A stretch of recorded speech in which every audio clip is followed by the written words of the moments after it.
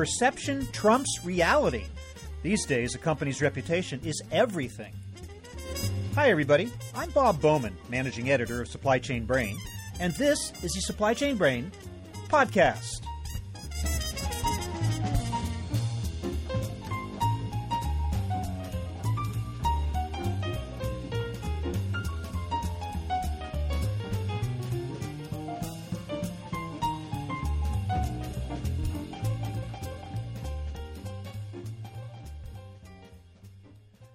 We've always known how important it is for businesses to maintain a good public reputation. These days, however, it's more vital than ever before. And it's not enough that a company simply makes good products. According to the Reputation Institute, a global research and consulting firm specializing in business reputation management, there are 7 elements to consider: products and services, leadership, governance, workplace, citizenship, innovation, and financial performance. My guest today is Victoria Sadlowska, Research Director with the Reputation Institute. Its work, by the way, is the foundation for Forbes' annual listing of the 150 most reputable companies. She runs down each of those 7 dimensions, talks about how corporate reputations are measured, and what companies must do to maintain or improve their public images. Their long-term survival might depend on it. So here is my conversation with Victoria Sadlowska.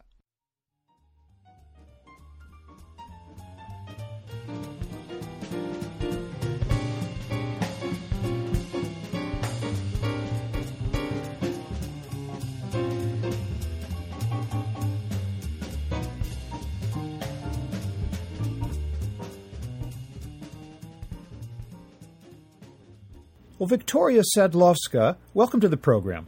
Thank you. Let's talk about what constitutes a corporate reputation today. I'm interested in understanding how it's different from what that word has meant traditionally. Can you give me a sense of just what is a corporation reputation today versus yesterday? Sure. Well, first of all, hi, Bob, and thank you for having me on this program. It's very exciting topic. The reputation today is becoming more and more important across different areas of business. And what we are seeing at Reputation Institute is the emergence of the so-called reputation economy, where, the reputation capital that the company has is essential to kind of the long-term viability of the firm. So let me just kind of tell you briefly, what we mean at Reputation Institute when we talk about reputation. First of all, we have spent years doing research on this topic, and we've developed a model which is called a RepTrack model for measuring corporate reputations that is steeped in years of academic research on this topic, and then it also has been proven in the and applied in the corporate world. So in short, we measure 2 important things. So the first one is the emotional side of reputation. So what is it? It's really how much consumers around the globe in different markets trust, admire, and respect a company. So we evaluate these and capture these emotional attitudes to then create a single reputation score for each firm. And that is called kind of the emotional reputation pulse score. Now, interestingly, what we have found over the years is that the emotional perceptions of consumers are in fact driven by a number of rational factors. So, which means that the way a company consistently performs over the years it translates into the emotions of consumers. So, the way we go about it is we segment these rational areas that drive reputation into 7 categories, which are the reputation drivers or dimensions. And we see that there is a very strong influence of these rational drivers on the emotional score of a firm. So Reputation Institute actually gathers data on consumer perceptions and has both the emotional as well as the rational rankings of companies in across all of these areas. Do you find your job is easier these days with the rise of social media because there is so much information and feedback out there that's so easily obtainable? That is an interesting question. The social media plays into the corporate communications realm where companies are both trying to educate consumers about what they do as well as consumers sort of investigating the companies on their own and finding stuff out. But from a Reputation Institute's point of view, we have applied this methodology consistently over the years. So we go out and measure the consumers' feelings as they are. So we have a set of very detailed questionnaires where we ask consumers to evaluate things like, for example, does the company provide good quality of products? Or, are the products good value for money? Do they meet customers' needs?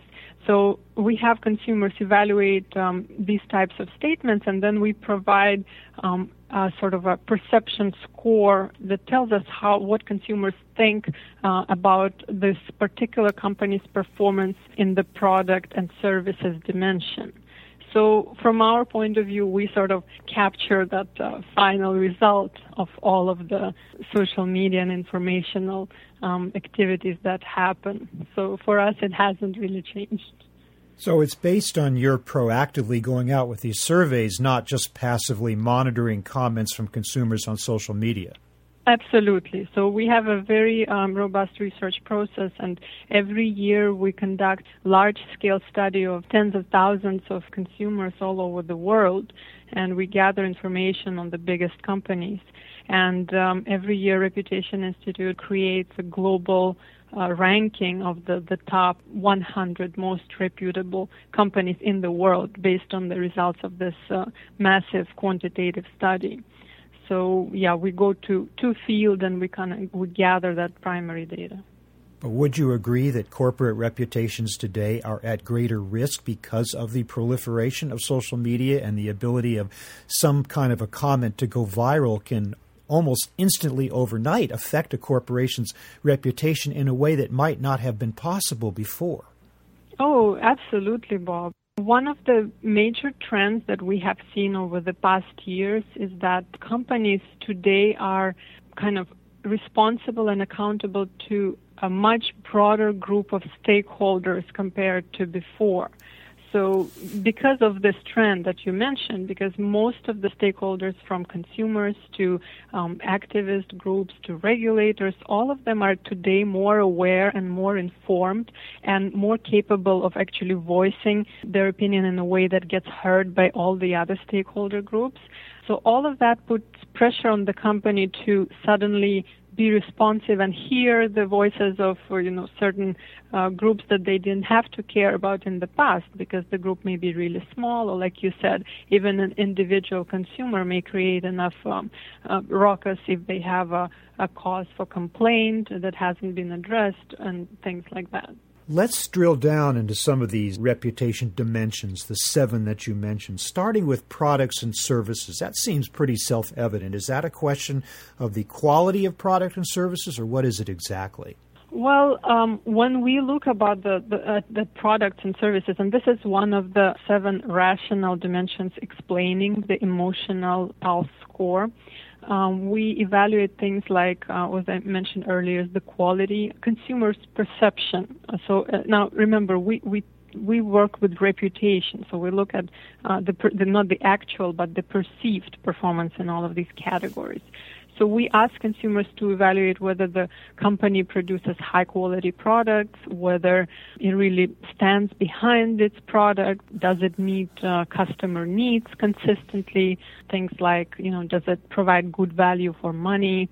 So all of those areas get evaluated under the products and services dimension. You say actual not perceived, correct? That's Yeah. what you're measuring? Although, isn't perception everything? I mean, isn't reputation all about perception? Whether or not it's grounded in reality is almost irrelevant. If consumers feel that a company's reputation is bad, then it is by definition bad. Yeah, exactly, which is why we talk about the reputation economy, where for many firms, perception is maybe if not everything, but it's a major thing and it has a major impact on their business results. In fact, that is something that we also track. So we don't just assess the sort of the perceptions, the emotional and rational perceptions of consumers, but we also ask them different questions to find out the likelihood of their support for these companies. So when I say support, I mean actions like the willingness to buy a company's products or recommend a company, work for a company, or welcome a company to your community. And we have seen that the higher the reputation score of a company, the much more likely consumers are to be more supportive in terms of buying products or working for or welcoming to the community. Okay, let's move along to the next dimension, that of leadership. What do you mean precisely by that? So leadership is an interesting one. It's got different sort of dimensions of it. So when we think about leadership, we don't just mean that a company has a very visible and strong and appealing leader. That's one of the things. But we also ask questions around things like, is a company well organized? For example, does it have a clear vision for its future, which is a very important one?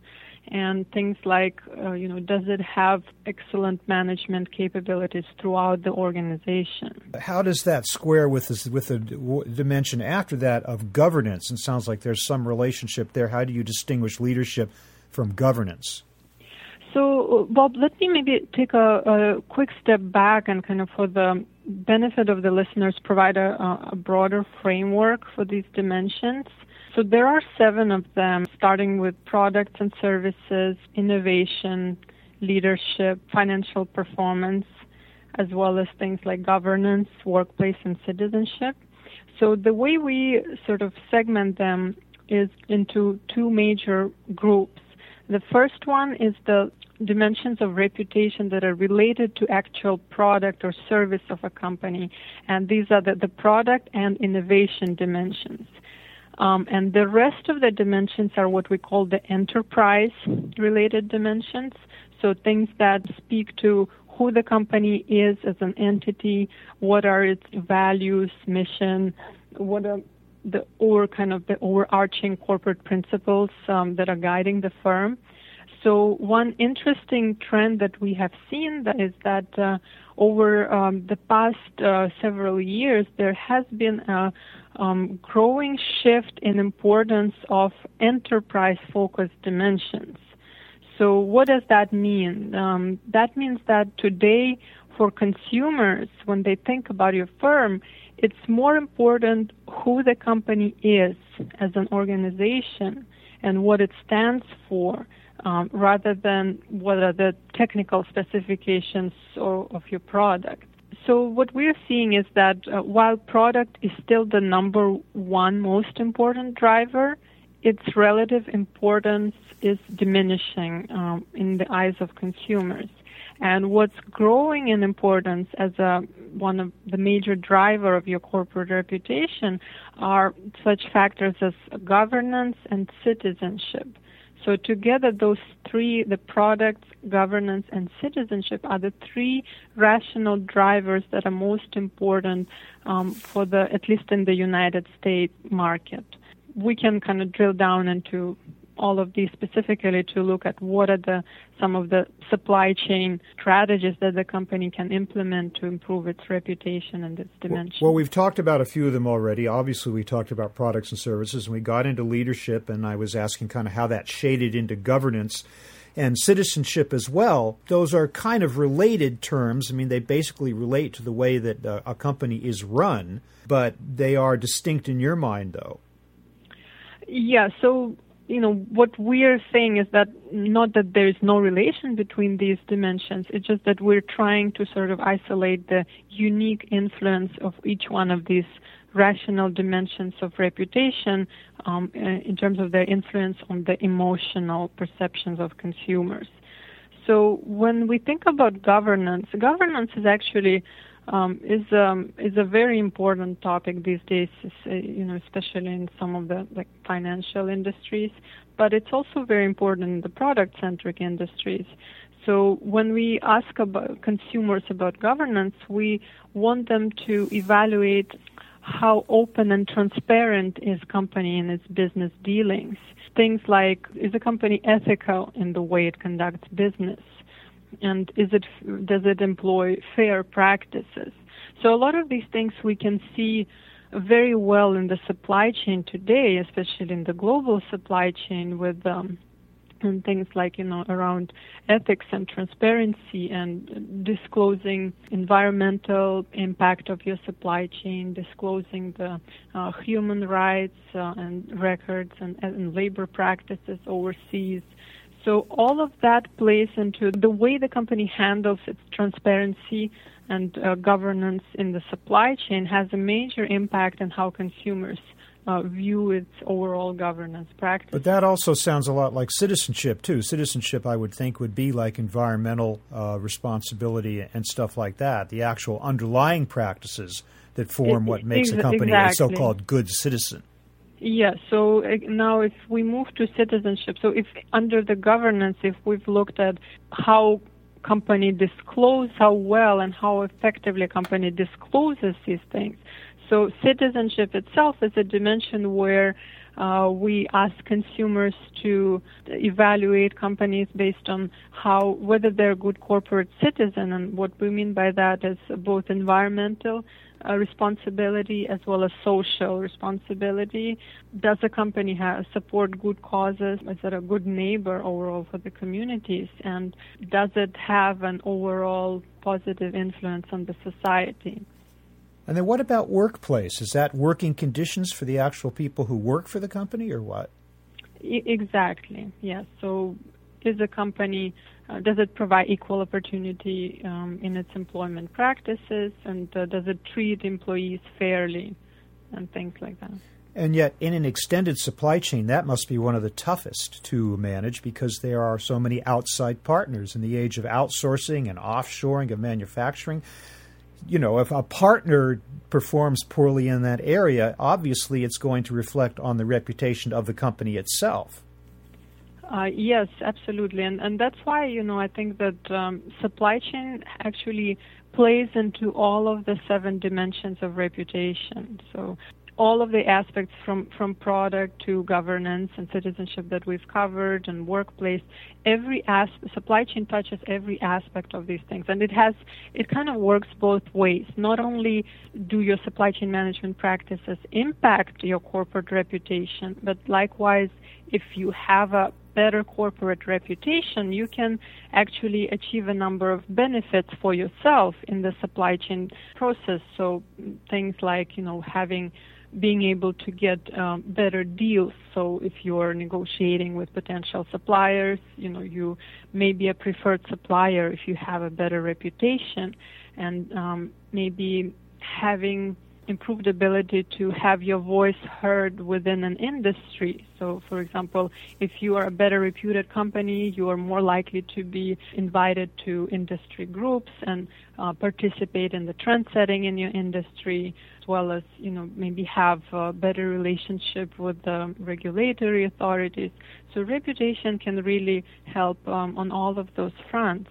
And likewise, if you are a better reputed firm for things like environmental responsibility and fair trade practices, you're also much more likely to get better reception on the consumer side of it. So how does that affect the way a supply chain is set up and managed? If you want to heighten the awareness of supply chain executives within a company that they actually have an impact on the company's reputation, and that they're not just responsible for carrying out transactions to get product to market in the most efficient manner possible.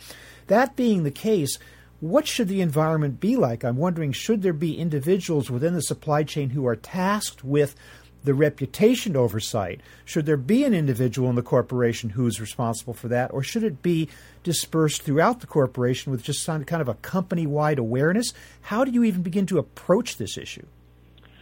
It's a great question, Bob. One of the first things that we like to underscore when we talk about reputation management in general is that there really should not be such thing as a kind of a separate standalone reputation management strategy. Reputation should be really embedded into the overall business strategy.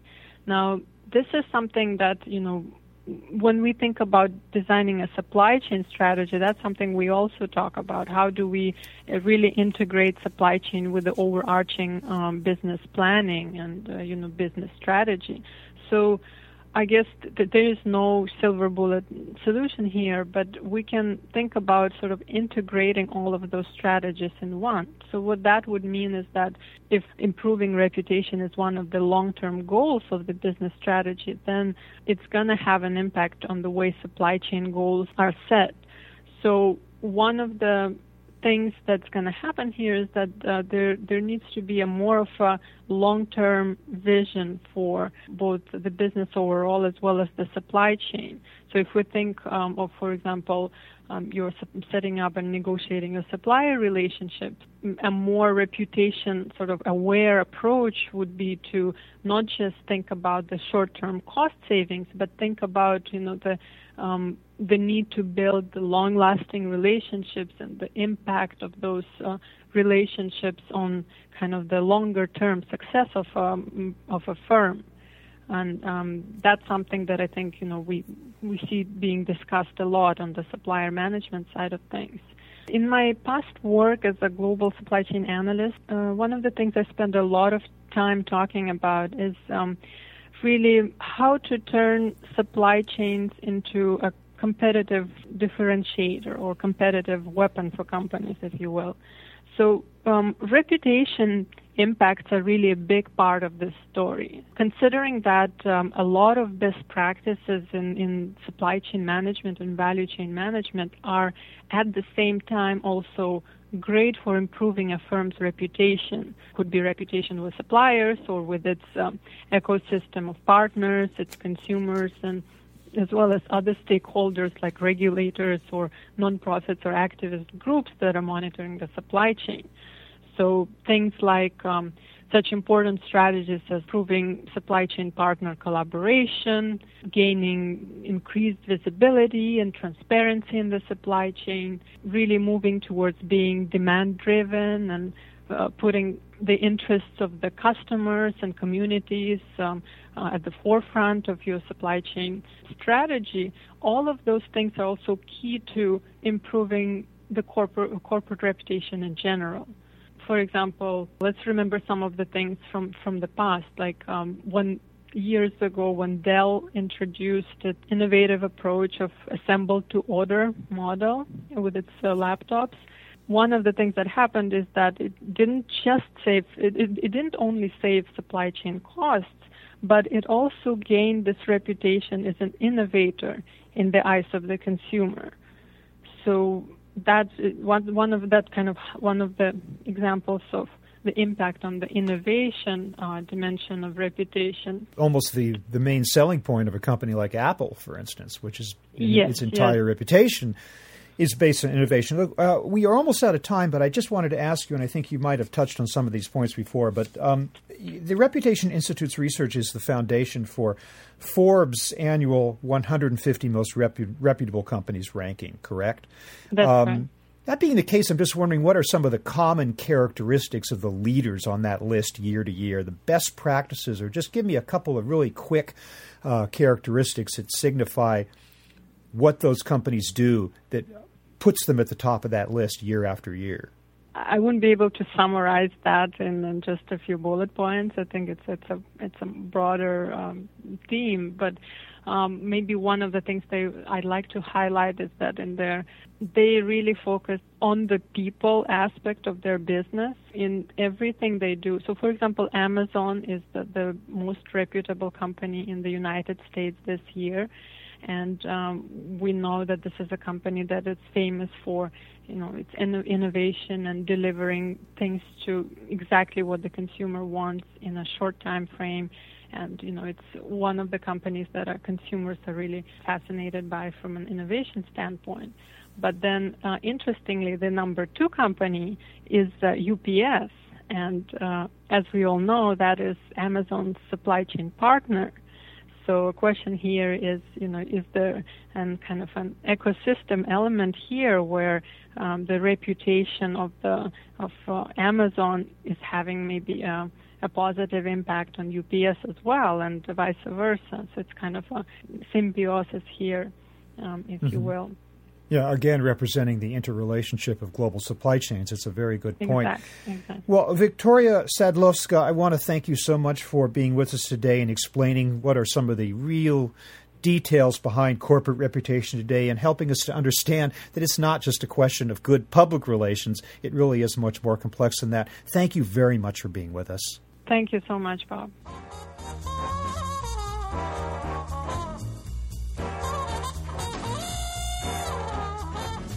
That was my conversation with Victoria Sadlowska of the Reputation Institute, talking about how to measure and maintain corporate reputation.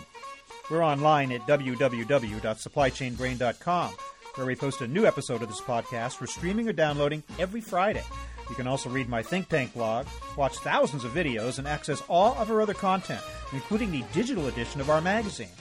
Look for us on Facebook and LinkedIn, and follow us on Twitter at SCBrain. You can also download or subscribe to the podcast on iTunes. Got any comments or suggestions on this or any episode? Email me at rbowman@supplychainbrain.com. See you next time.